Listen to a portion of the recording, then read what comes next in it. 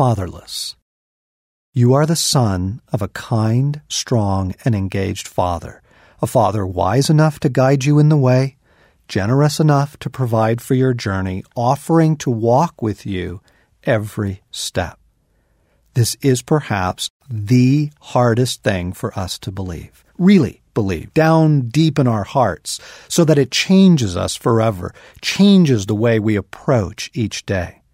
Of the thousands of conversations I've had with men over the years, in a counseling office or around a campfire, and of all the personal struggles that fill the pages of my own journals, I believe this is the core issue of our shared dilemma as men.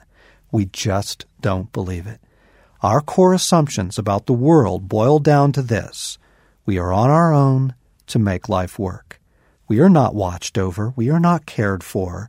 Whatever our fathers might have provided, we are not much different now than Balaam at the start of his story.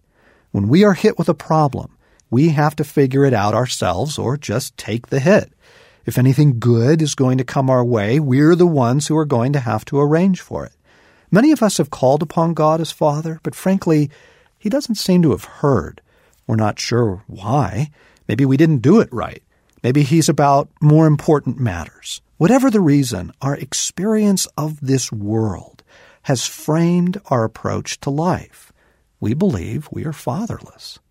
Whatever life has taught us, and though we may not have put it into these exact words, we feel that we are alone. Simply look at the way men live.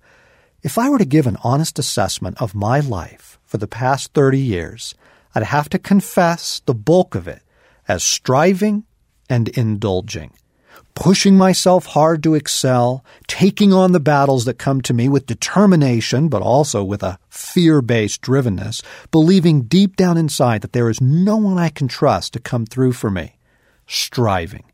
And then arranging for little pleasures along the way to help ease the pain of the drivenness and loneliness. Dinners out, adventure gear. Indulging. A fatherless way to live.